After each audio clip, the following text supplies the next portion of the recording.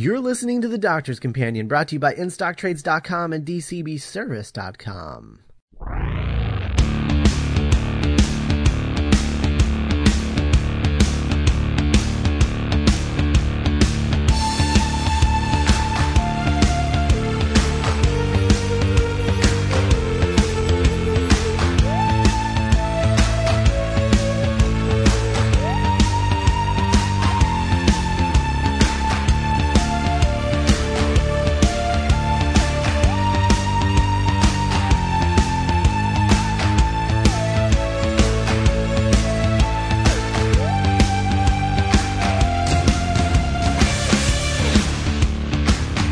Hello and welcome to another episode of The Doctor's Companion. I'm Scott Corelli. And I'm Matt Smith, but not that Matt Smith.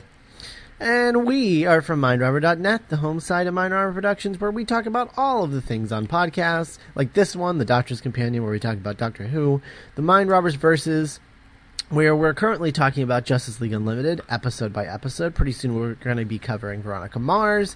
That's also the podcast where we do in-depth movie reviews for films such as Thor: The Dark World and Hunger Games: Catching Fire.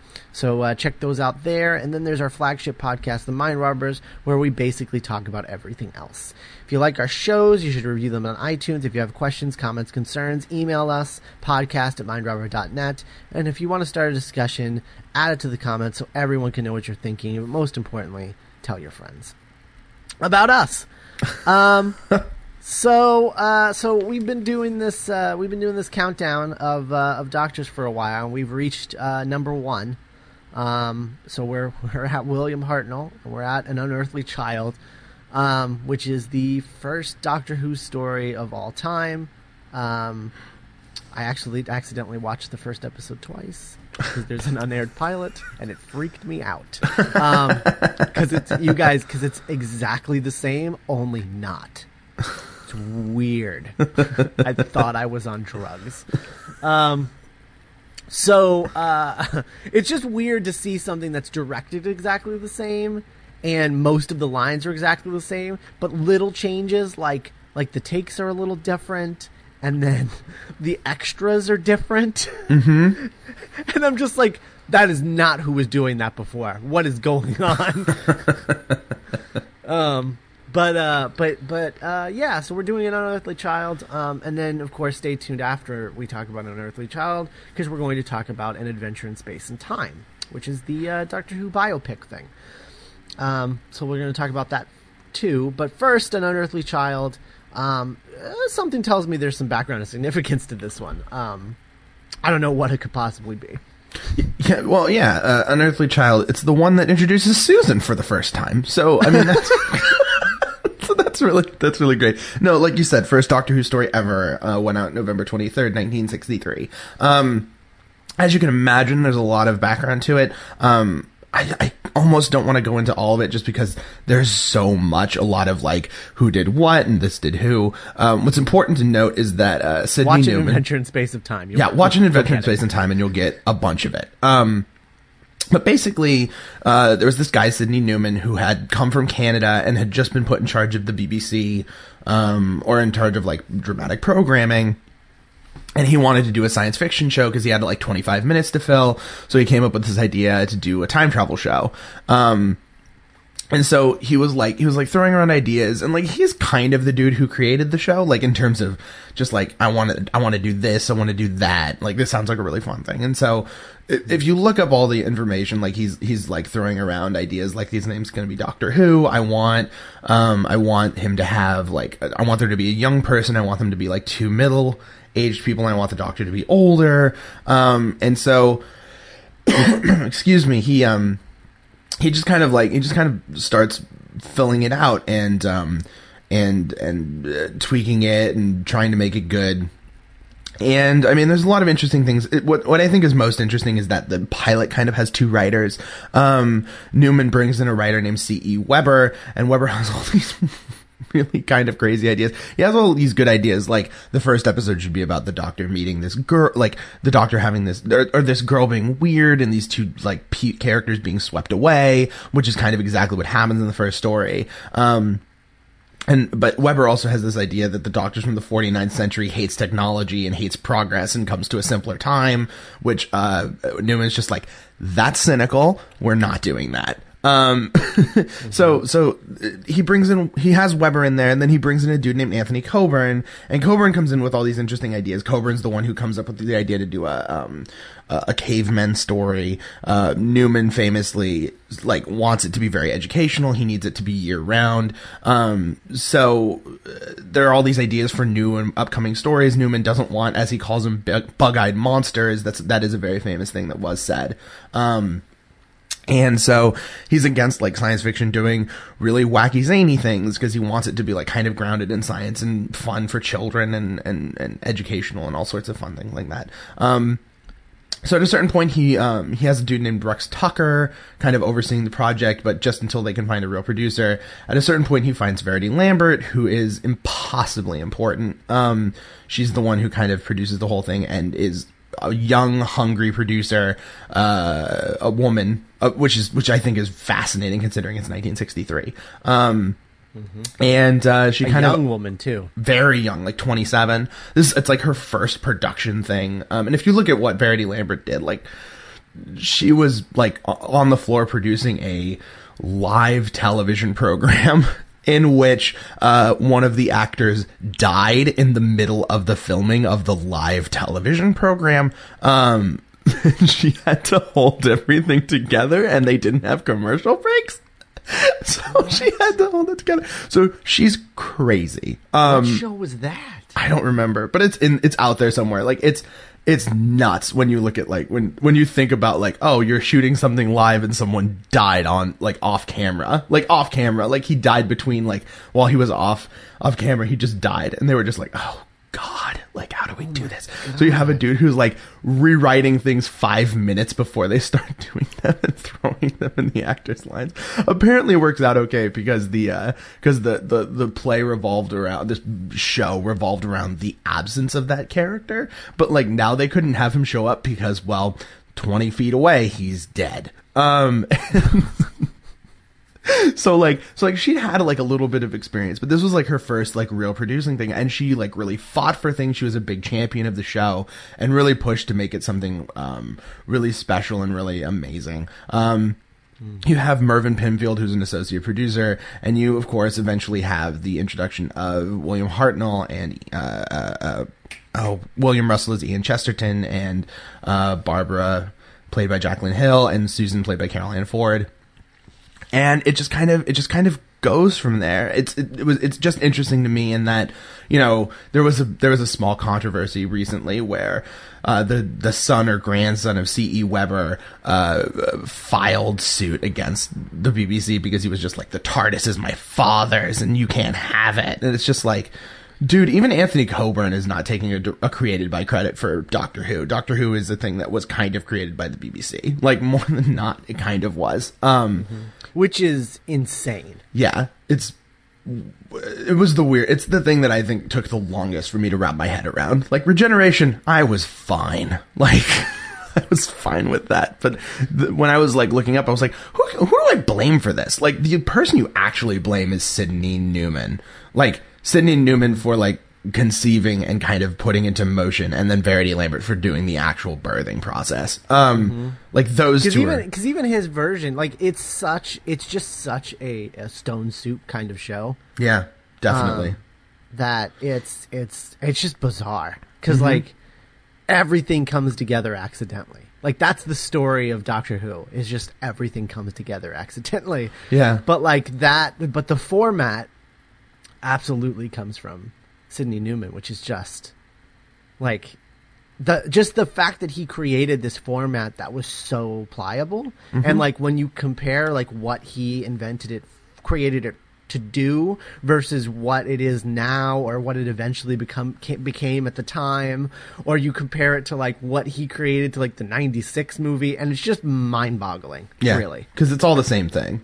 Yeah, it's all the same thing. And every time that someone asks me why is Doctor Who your favorite show, I just go, well, because it's infinitely pliable in a way that no other show I have ever seen has been. Like, there isn't a show that I think can do nearly as much as Doctor Who. The only show that I can think of is actually, of all things, Supernatural. And even then, Supernatural is kind of locked into a format, where, you know, it kind of will die with Sam and Dean. Whereas this show, although it wasn't planned at the time, can survive. Because basically all that's missing from this story in terms of what can't this do is regeneration. And that's a thing that just comes in 10th Planet. And once you have that, then your show is basically good forever. Which I think is really interesting.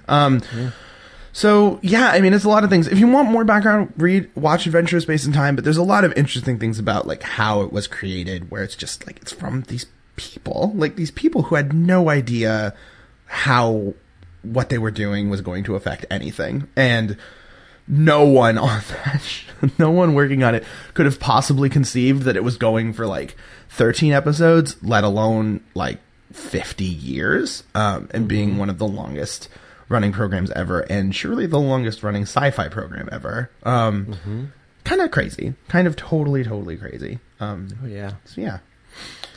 All right. Well, before we talk about the episode itself, want to remind you that today's episode is brought to you by DCBService.com. DCBS is the site that lets you pre-order all your monthly comic book statues, action figures, anything you can get from a local comic book shop. You place your orders 2 to 3 months in advance with monthly discount specials up to 75% off, regular discounts of 40% off.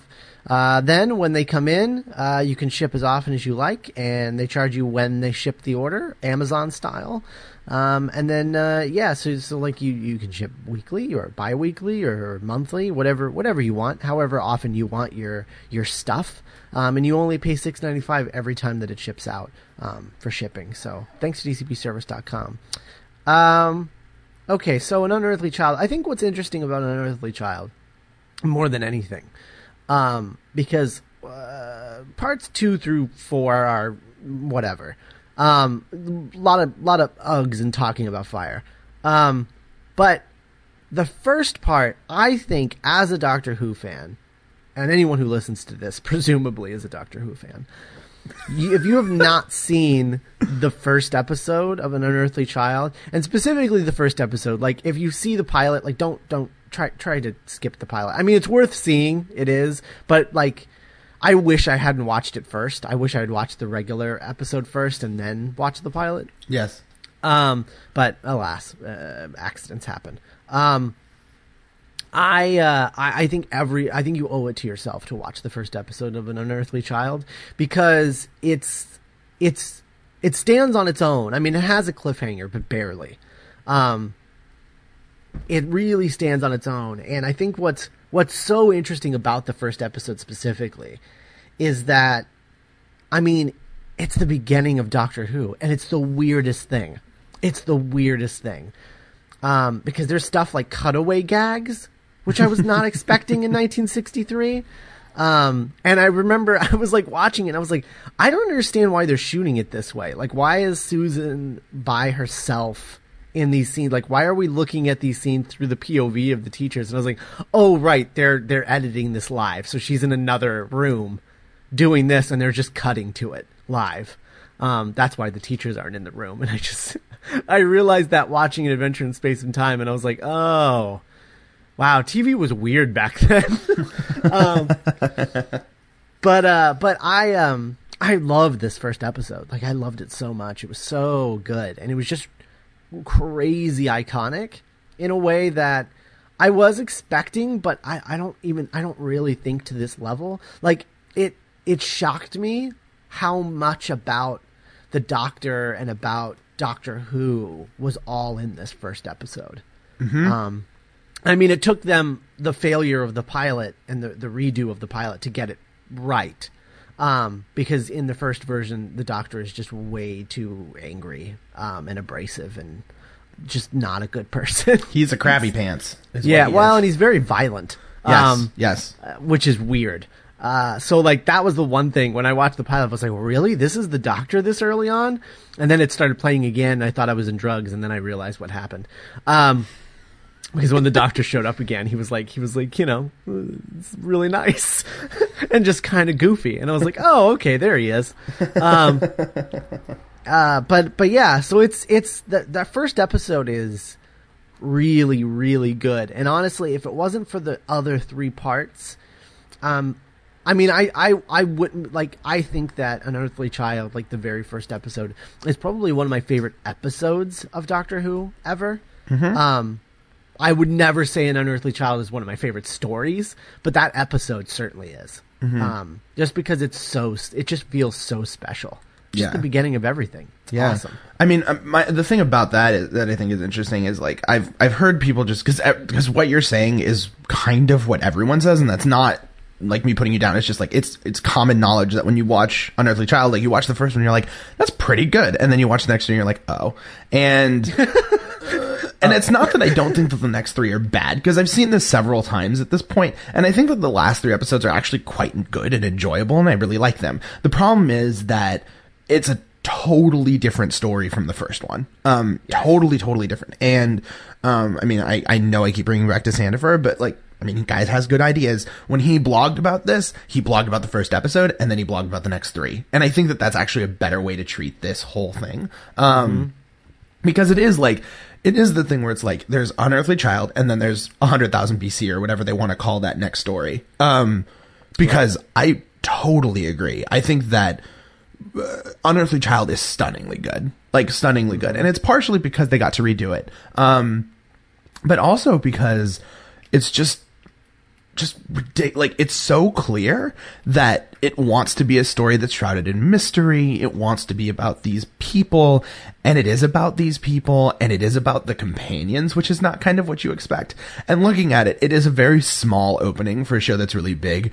And I know that it's funny to compare it to this, but, like, compare this to the next time they attempted to reboot the show, and that was the 96 movie, and how wrong the 96 movie got it. Like, yeah, how wrong it is. Because the thing is, like, Doctor Who is not amazing because of its mythology, regardless of what Doctor Who fans will make you believe. It's fantastic because it's a show that can do anything, and what it decides to do is a small personal drama. Watching the Susan beg for the lives of Ian and Barbara is a fascinating decision. It is a great sort of thing to have happen. I mean, and that's more of a pilot thing. It's much more pronounced in the pilot, because the Doctor's just like, I think we're going to kill them by bringing them with us. Like, that's kind of his argument. But looking at it, it's just, I can't think of a better first episode of anything, and amazing because, like, it holds up. Like, it just holds up. It's fantastic. And I remember that right before I was going to get into the classic series, there was a friend of mine who had seen all the show and was talking to me about it all the time. And he would, like, watch and he was just like, you know, the first episode, like the first batch of episode, whew, totally poorly paced and just, like, long and different. And I'm just like, the first episode is not. Like, the first episode is kind of perfect and one of the best Doctor Who episodes ever.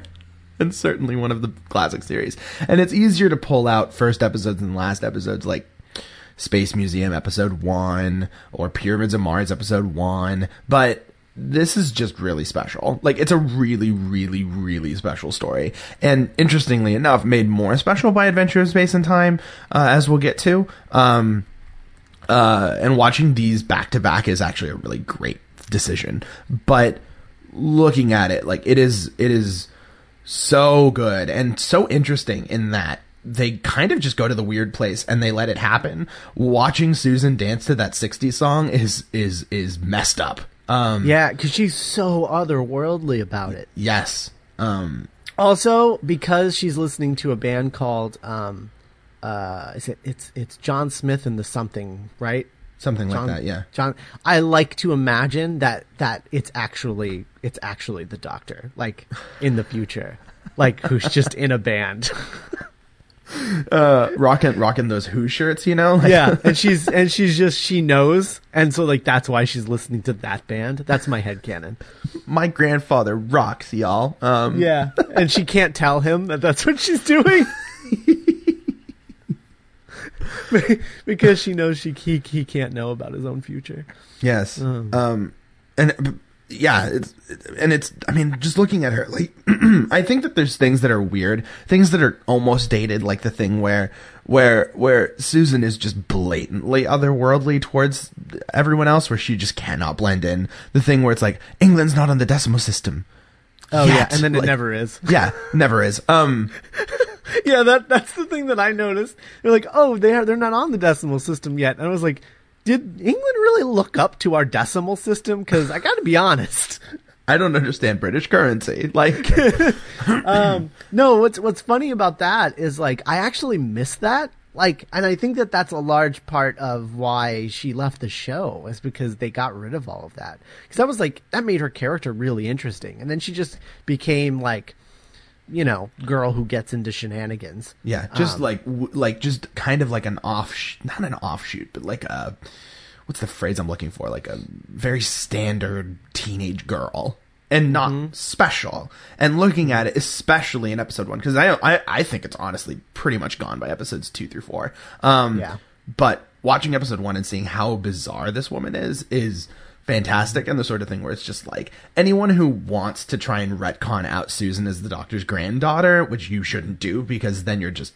violating the continuity of your favorite show, I think is just like, it's a great idea, and seeing it here executed so well is tremendously heartening, I suppose, because it's so off-putting and it's so creepy.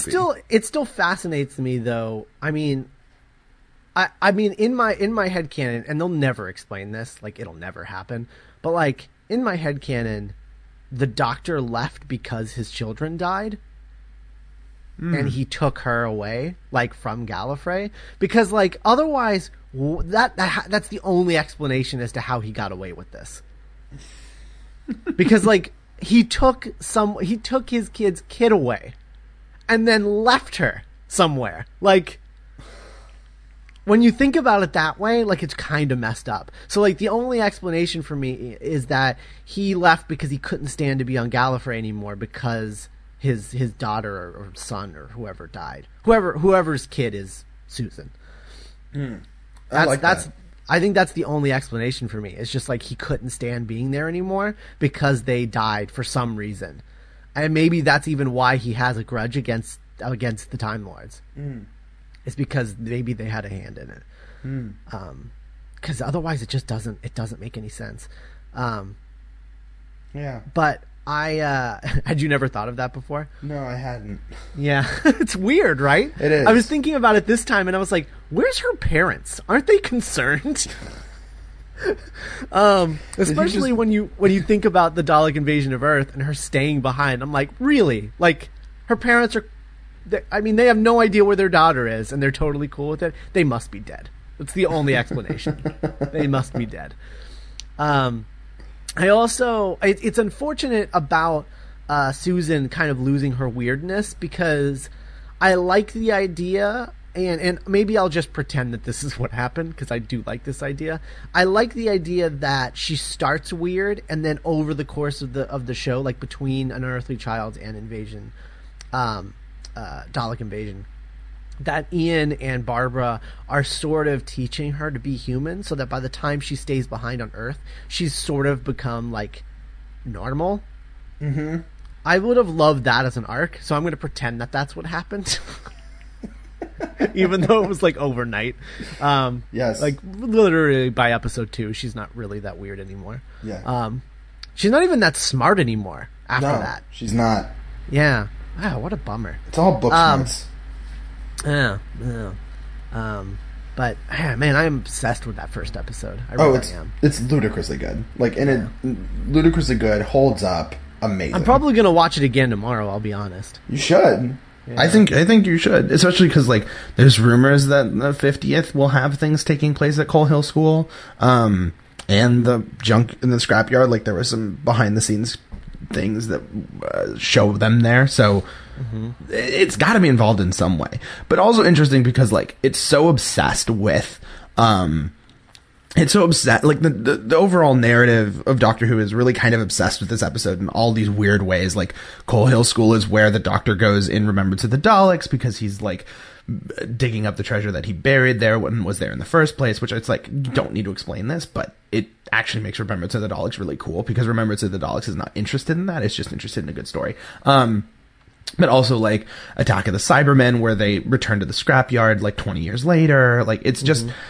it's fascinating and deeply iconic. I mean, like, the first shot is a tracking shot ending on the TARDIS in a way that is surprised and like, boom. Like, it's just boom. It's amazing.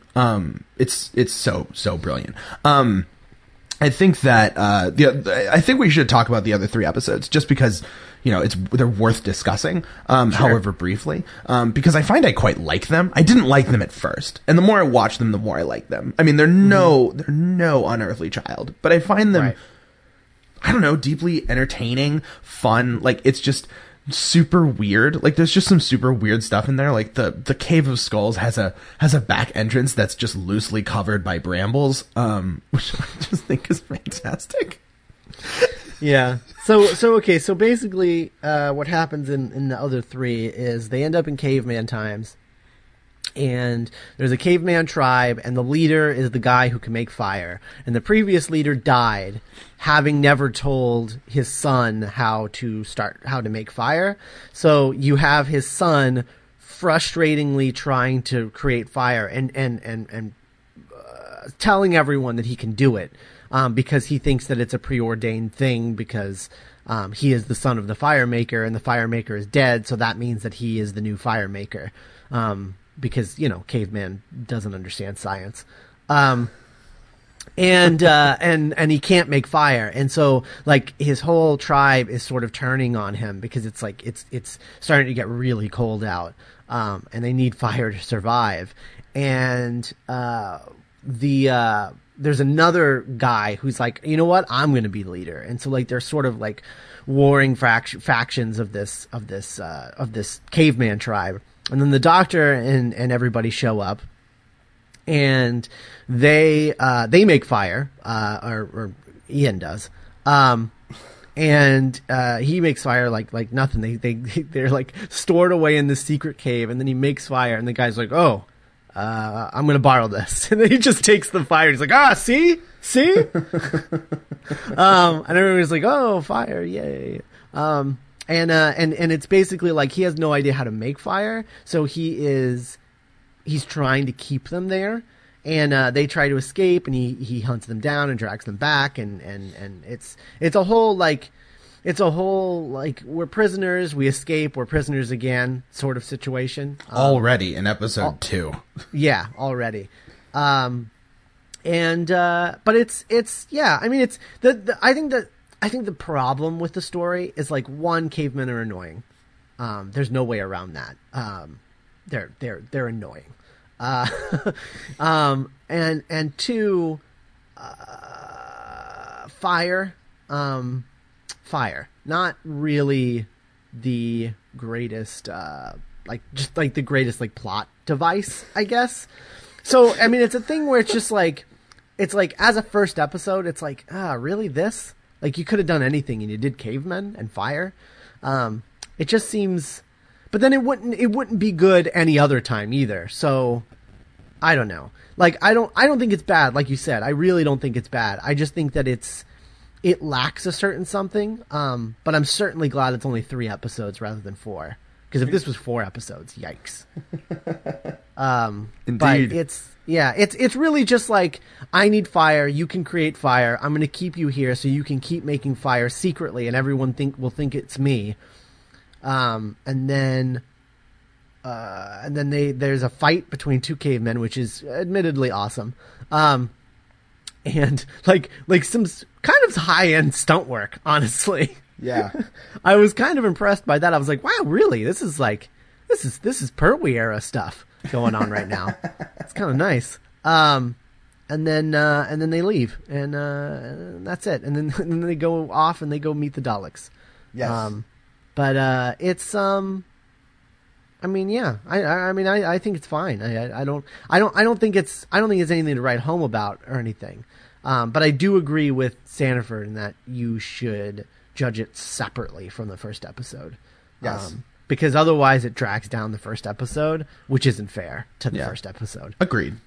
And I think it's interesting too because I mean we didn't really talk about it, but the last shot of the first episode is kind of genius, where they they kind of just land on a planet and then you just see the shadow of anyone, and it could be anything, and you're just like, that's a mission statement. Like that's a mission statement. And then of course, like the second episode, like you can tell that you're in for a rough ride because it's like, God, it could be anything, and it's just some caveman just looking bored. Like Cavemen with British accents. It's my favorite thing.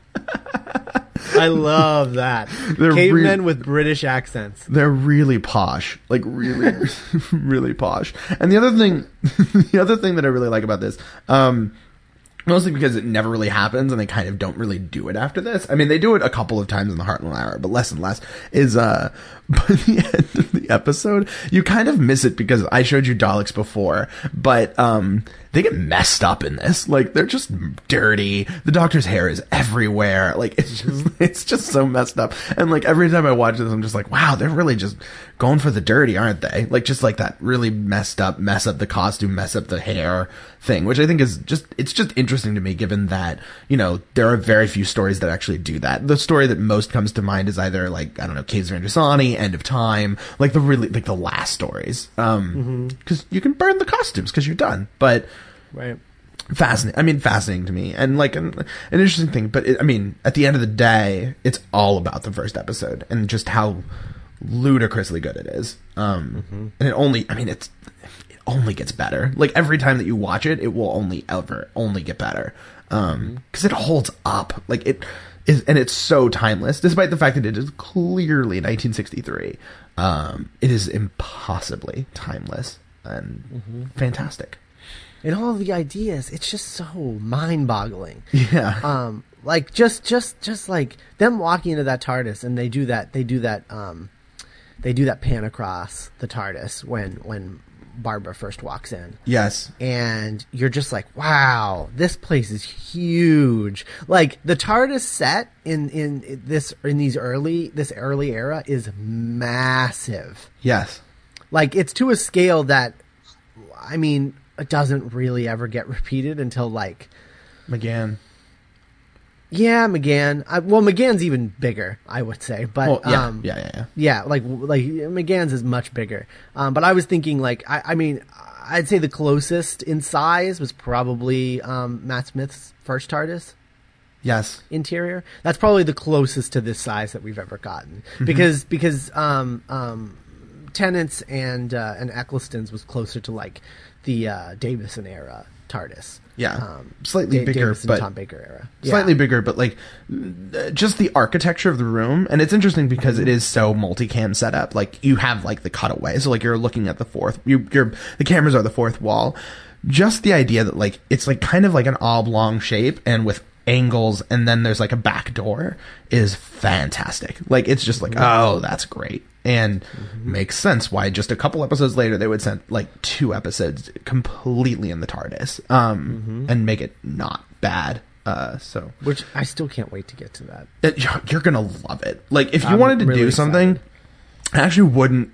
I wouldn't not recommend, because I don't think we're getting to it for quite a while. If while you're waiting for the 50th, if you wanted to watch Edge of Destruction, I think you would be blown away by it. And just to be like, I want to celebrate Doctor Who by an early story. So like you watch Unearthly and then you watch Edge of Destruction. Edge of Destruction is amazing. Like I think it's amazing. I don't know what happens in it really. Like cause it's all over the place, and it's written by a madman, written by David Whitaker, but it's crazy to watch.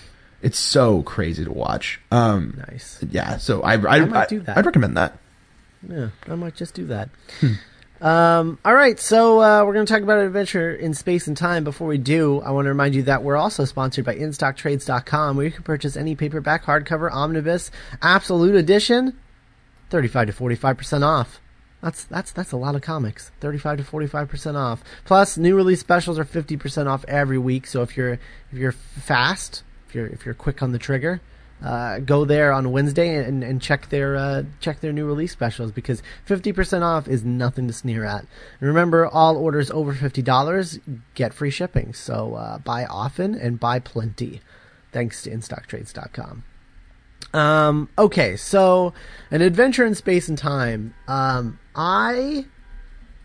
I was so excited for this, but I was always trepidatious a little bit because of Mark Gatiss, who I had yet to see anything written by him that impressed me. I can't say that anymore because this was I thought this was beautiful. My only complaint, I only have one complaint about the whole thing, and then one thing that I was like, really, that's a weird choice. And really, the complaints are just sort of weird choices, and it's not him. It's the director or the editor or whatever. But like the weird like cutaway shots where it's just like all of a sudden you just see like the people composing the music and then you just cut back to the scene you were just in. Weird. Yes. And they do that like 3 times, I think, throughout it. They do that again when they're talking about Daleks, and then you're seeing like the JFK assassination, or what's supposed to be some version of the JFK assassination. But it's not. It's a handgun, not a rifle. I don't know what's going on. Those were weird choices. That I didn't really care for. Weird editing choices, and then the inclusion of Matt Smith at the end. Weird. When Matt Smith showed up, I was like, really? Really? This is okay. Right. You know that this is just a TV show, right, Gatiss? Like, he's not actually the Doctor. Oh, I mean, I got what he was saying. I did. Like, I get that he's saying like, oh, he was the guy that started it, and it's gonna be around for another 50 years, and yada yada. And so like I do like that. It was just weird. Like when Matt Smith showed up, that was weird. Although there was something great about seeing Matt Smith behind that first TARDIS console. Yeah. There was something possibly iconic about that. And it was like the moment when I realized like, oh, Matt Smith has become an iconic Doctor now. Like he's there. He has it. Like he's no longer and you know, he's about to go out. But I would say it takes about 3 years for a Doctor to become iconic, because I still don't think Eccleston is iconic. As much as I love him, I would never consider him an iconic Doctor. But it's nice seeing seeing Matt Smith behind that TARDIS and just being like, oh, wow, yeah, you're iconic now. Look at that. Huh. Weird. But anyway, but beyond that, I thought this was beautiful. I loved this. I thought the ending was a little abrupt, so I didn't much care for like the last like 30 seconds. I felt like they could have buttoned it up a little bit better. But in general, like, yeah, no, this was great. Like, I love that I love that first shot of just like the Cyberman from 10th Planet, and then he just like lights up a cigarette. Oh God, yes. Oh, it's so good. Like just the whole 60s thing. Oh, it's so sexy here. Oh, I love it so much. It's great. Yeah. I love all the BBC politics. I love that sequence that they keep repeating where William Hartnell is getting his picture taken with the new companions. Love that. Like, that's such a great device. Yeah. So like I love this, and I love it to a point where I kind of want them to do another one of these every year, focusing on a different Doctor's era. And I would watch all of them and love every second of it. Yeah. Because this was so good. It's just so much fun. Yeah. My problem with this was that it was just way too short. Yeah. Like, I know that they wanted to do a movie, and they know that they wanted to do like a docudrama. But like, I mean, and I'm not saying that I didn't enjoy it, but the first half of this was way more interesting to me than the second half. Because I'm so much more fascinated in Verity Lambert than I am in William Hartnell. And I think that like hanging it on Hartnell is not the wrong decision, because Hartnell's the one who has to give up the show in order for the show to survive. In order for his legacy to survive, he actually has to give it up. And I think that that's a really brilliant use of character. That's a brilliant use of story. Also a great pre-callback with the I don't want to go. Oh God, so good. Like, yeah, so good. When he said that, I was like, no. And then he said it again. I was like, oh, you're killing me. Yeah. And it's super emotional. Like, it's super hard to watch at a certain point. Like there are points where I just want to cry, because like and not because I'm sad. Like, there's parts that are sad, like very tremendously sad. Like the back half of this, once Verity Lambert leaves, it's just really, really hard to watch because, you know, Hartnell should have left. Like, he should have left, but he doesn't want to leave too much. Yeah, and that's the right call. Like, it's the right call to not do that. But at the same time, like, that was really hard to watch. Whereas, like, I thought the first half is just so sexy, so interesting, and one of those things where, like, I'm watching it and I'm like, oh, this is like the story. It's like the story of my favorite show. Like, and what a story it is. Like, it's just crazy to see, like, the little victories, the surprising, the whatever. Like, I just wish that they could have just delved into all of it in just like a mini series or something. Just because it's just so interesting, and watching, like, because watching Verity Lambert is just fascinating because she's so fascinating as a person and a massive champion for the show. Like, watching, like, I think she watched, what was it, Doomsday?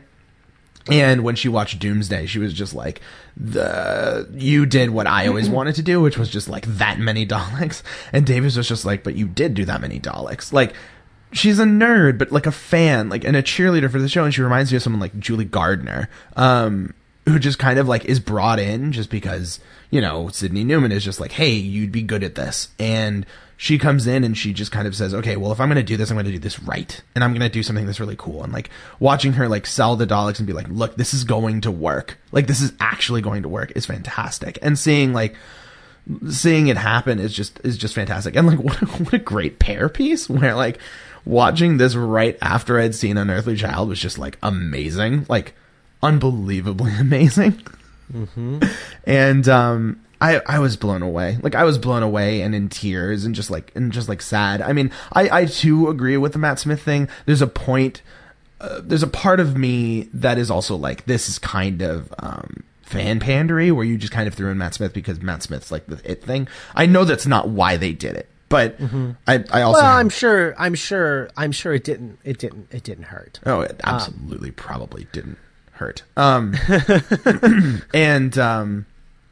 I don't know. I just found this utterly brilliant, like just utterly stunningly spectacular and brilliant. And it was really good. And like the sort of thing where I appreciate, like, looking at it, like, apparently Gatiss has been trying to get this made for like 10 years. Like, he conceived of this for the 40th and now he finally got to do it. Like, you can tell that it's something that he's been working on for a while because all of his pulls were really interesting. Like, pulling the Web Planet was interesting. Pulling Marco Polo and seeing the sets in color is just like, I wish that there were more stills in color. Cause, oh my God, they did Marco Polo and I was so happy. But like, I love the massacre. Like, he turns the massacre into something that's like really personal and like really fantastic. Because the speech that he gives about how everyone's leaving him, that's straight out of the end of the massacre. And I love that. I love that he's just like a grandfather, and David Bradley does such a good job. If I have a complaint, it's that Bradley's too tall. Like, oh yeah, yes he is, isn't he? Yeah, and that bothered me the whole time.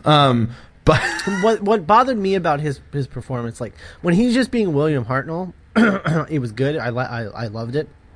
My problem with his performance is that they probably told him to not worry about it so much, but like I wish he had aped Hartnell's performance a little bit more. Yes, when he was playing the Doctor, because yes. There's that speech where he's saying goodbye to Susan, and he does that speech completely different from the way it's done in the episode. And then they make it even worse by like ending the movie on that note. Yeah. On the actual William Hartnell clip, and I'm just like, that's not how he performed it at all. Yeah. And it bugged me. So like every time he was actually in the show acting like the Doctor, it became really apparent that he wasn't aping the performance, and it bugged me. It took me out of it a little bit. Yeah, it made me wish that, like, I don't know, because this is a fine line where it's like he needs to like be the first Doctor, and that's like a very specific. That's much more esoterically specific than like just being the Doctor. Because it took me out of it as well. And like when they played it at the end, because that speech at the end of Dalek invasion is just amazing, and one like deeply iconic. I mean, it's the thing that started the 20th. Like the 20th opened with that. It could open with anything, and it opened with that. I think that like playing that at the end was not necessarily the best decision, given that he started like it was in there, and it wasn't. And I don't think it was a bad delivery, but it just was like a wrong delivery. Well, and I think ending the movie on that note didn't really. It didn't. I don't know. It didn't play for me. Like I feel like it would have been better to end it on his regeneration. Mm-hmm. Like rather than saying. Like, this is the end of William Hartnell, saying William Hartnell started something. Yeah. I think would have been a better note to end the movie on than the depressing note of he's giving up the show that he didn't want to give up. Mm-hmm. Because, like, I don't know, it kind of... I feel like it kills the hope a little bit. I mean, yeah, they have Matt Smith in there, and I know that that's what he's doing, but it would have been nice to, like, lace William Hartnell into that idea. Yeah. Rather than making it feel like it's outside of him, which is a problem for me emotionally. Mm-hmm. And I totally agree. And I think that that's like a Gatiss thing where it's like, I mean, as good as this is, and it is redonkulously good. Gatiss is still Gatiss, and Gatiss is just like, I mean, he's a fine writer. He's just not a great writer, like an amazingly great writer. And right, it is the thing where it's like his closeness to Doctor Who. Greatly helps this, but it's interesting all the little places where it kind of ends up leaving the narrative short because it can be a little too nostalgic, I suppose, and that I think is the greatest example of that because again that speech is impossibly iconic, and going back to it, it's like I understand why you did that, like I understand why, but not the best choice, like just not the best choice, and like because it doesn't mean anything. Yeah. Other than iconography. That's all it meant. And ending this like was going to be hard anyways, because the point is that it never ends. But I mean it's just fascinating to me. Just fascinating in that like Gatiss can get it so right and then like, you know, just trip up in a few places, and not in a way that like hurts this, because I think that this is a thing that everyone should watch, especially if you like this show, and I think that it will make you really appreciate it and just see that, you know, it is a remarkable television show and it is a remarkable story, and it's just fantastic. Like it's so fantastic, and I loved it. I loved it. Go. I want a sequel. Like I do. I want a sequel about the Patrick Troughton era. I want it so bad. I just want it I want one for every Doctor, because I love the idea of like getting to the fourth Doctor, who would probably have to have 2 films, let's be honest. He was the Doctor for way too long, and there's lots of drama and cool stuff going on. Yeah, the second one would just be a interpersonal relationship about how he got a really bad divorce. I'm just kidding. Yeah. But the fourth, I love the idea of like the fourth Doctor era ending on this like Empire Strikes Back moment where John gets the show, and he was just like this little nobody, and then they give him the show and he's like, yes, finally. You just end on this dark Empire Strikes Back moment of him getting the show, knowing that he never lets go of it. And just like a movie of the story of like the TV movie, and all of that stuff, because that's a great story. Yep. I want sequels. Yeah, definitely, absolutely. I want one every year. Every year. Let's do this. Come on, BBC. This couldn't have been that expensive, right? Not like super much. Yeah, I mean, I would assume the costumes are what cost the most. Because, I mean, the sets are supposed to be cheap, so... Yeah, and even then, the BBC does ridiculously good costume drama, so... Yeah. Yeah. I love that bit where the door won't shut. Oh, that's the best. Or it won't stay shut, I should say. Yeah. Oh, love that. Yeah, and I mean, that's the thing that I really like, is like all the behind-the-scenes details of the first half are amazing. Like, stunt, like, so good. Like, and I remember... I started watching it and I was like, it was really late. I didn't start this till almost midnight last night, and I got up at 6 o'clock to record this. So just so you know how dedicated I am, everyone worship at my feet.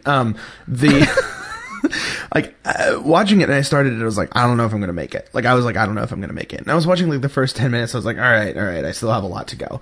And then I blinked, and it was 45 minutes later. Because once it starts moving, once Verity Lambert meets William Hartnell, it just runs, and it's just and I mean, it blows through story, and it blows through time really quickly. And that device of the TARDIS rotating clicker timer thing is a great device. But once it starts rolling, it just starts rolling, and what is that thing called? The Euromatic or something? It's my favorite thing. Oh, so 60s. The Eurometer. That's what it was. The Eurometer. Oh, that's my favorite thing. Or perhaps the Eurometer, if you will. Yeah, well, sure. I mean, I don't know. I'm just guessing. I'm sure that's how you would pronounce it in England. Yeah. Eurometer. I like Eurometer. Yeah, that's nice. But it's great. It's just so great. And one of those things where I was like, I don't know, I'll see it once, and I'm sure that'll be fine. And it's almost halfway through, and I was like, no, I need to own this. I need to buy it. Yes, I'm watching this again this weekend. Nice. I think I might watch this every year as we hit the anniversary. And weird that this is the way that I celebrate Doctor Who, but only because excuse me. I wouldn't know what story to watch besides Unearthly Child. I wouldn't know what episode of the show to watch to celebrate every year. Because I wouldn't want to watch the anniversaries necessarily, because those feel like eventy things. And are so right. 5 Doctors I could watch maybe once every 5 years or something for the anniversary. Just this is my treat for this one. But this is this thing where it's I could watch this every year. Every year, November 23rd, just pop it in and just have a good time. Be really great. Really, really great. I would love to see, you know how there's those shows that those skit shows or whatever that do those videos of just what's the somebody's version of this show, of this, or somebody else's version of this, filmmakers. Mm-hmm. I would love to see someone make that, where it's just what is Wes Anderson's version of this movie, or what is Aaron Sorkin's version of this movie. Just because I would just love to see I would love to see the super dramatic version of this. Oh yeah. I think that'd be really fun. No, but I'll be honest. When William Hartnell is on the park bench with his wife, and that kid comes up for an autograph or whatever, and then they turn and there's that whole crowd of kids, I cried. Oh yeah, I totally cried. I was just oh my god, this is so great. And oh god, I just love this show so much. Yeah. And it's a thing, we're really hard on the Moffat era, but this will never stop being our favorite show. Yeah, absolutely. Regardless, we love it, and that's why we're so hard on the Moffat era, because we just we expect more. And it's not what I want from the show. And that's fine. That doesn't mean that it doesn't work for other people. It's just in terms of my vision of what Doctor Who is, it's just not. And this is interesting because this is actually just a bunch of Doctor Who and stuff, and it's really great. It's just really great. Yeah, beautiful, wonderful. I'm so glad. Everybody should watch it. Yeah, I'm so glad I watched this, and not in a way where I wasn't going to, but just this could have been so bad. This could have been just mediocre, and it's not. It's really special. If you guys are planning on getting the Blu-ray for Day of the Doctor, which you should probably, because what most people are saying is that it's not going to be included in the next season set. It's only going to be available separately. So if you get it, I believe An Adventure in Space and Time is included in the set for Day of the Doctor. So on Blu-ray, which is awesome. It's nice. Yeah, it is nice. So if you didn't catch it on BBC America last night, or on BBC a couple of nights ago, then that's your other option to see it. And plus it'll be on iTunes and everything else. But yes, yeah, so good. So good. Although I do highly recommend watching An Unearthly Child before watching this. Just the first episode. It'll make it more special and more like you'll appreciate the references more. Like watching them do the thing is just like, oh, I know this. So yeah. Exactly.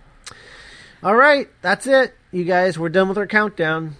Which means that the next time we talk to you, we're going to be talking about Matt Smith, David Tennant, and John Hurt in The Day of the Doctor. Plus, Tom Baker, Peter Davison, Colin Baker, Sylvester McCoy, and Paul McGann in the Big Finish Audio 50th Anniversary Special, The Light at the End. Yeah. So, lots of stuff. And possibly other things as well.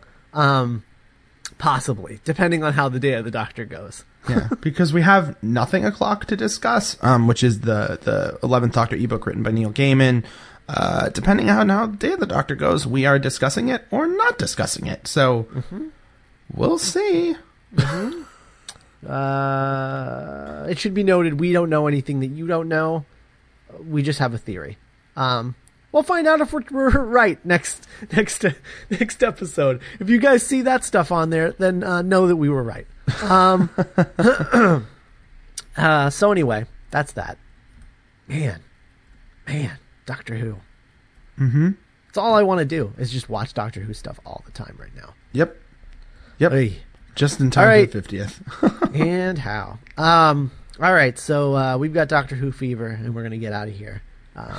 Enjoy the 50th, everyone. In the meantime, you can check out our other podcasts. The Mind Robbers, our flagship podcast. We had an episode a while back, like about a week ago. Should have another one in about a week.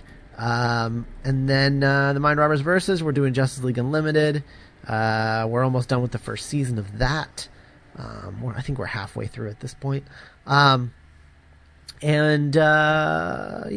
there's that. You can follow us on Twitter too. Twitter.com/Scott Corelli. Also Scott Commentary, where I live tweet things, but I won't be between now and then. Matt? You can find me on Twitter, twitter.com/Gungan, and also my Twitter account, twitter.com/GD Commentary. Also my blog, classicalgallifrey.blogspot.com, where you can find my thoughts on An Unearthly Child. That's up there, and I mean, I talked about it extensively, and it was really, really interesting. I remember that someone posted a comment when I posted that article, and I was just like, I don't know. I don't know about this caveman thing, and he made this really interesting argument that I was like, I'm not saying I agree, but you make a very good point. And if you want to know what that is, find that article and read the comment because whatever. You're just like, I'm not going to tell you. You just go to my website and check it out yourself. Look, I need the link traffic for the advertising I don't have. Very good. So that. But yeah, good stuff. Enjoy. All right. Happy 50th, everyone. And that's because that's when this came out. So happy 50th, everyone. Woo! And hopefully you listen to this right before the 50th aired, because that would be fun, right? Yeah. Right, yeah. everyone? All right, we'll see you on the other side of the 50th, and we'll talk to you in a couple of days. I think it should hit Monday. Yes, like Monday afternoon. So be on the lookout for that and our thoughts on that, and we will see you then. Bye. Bye, guys.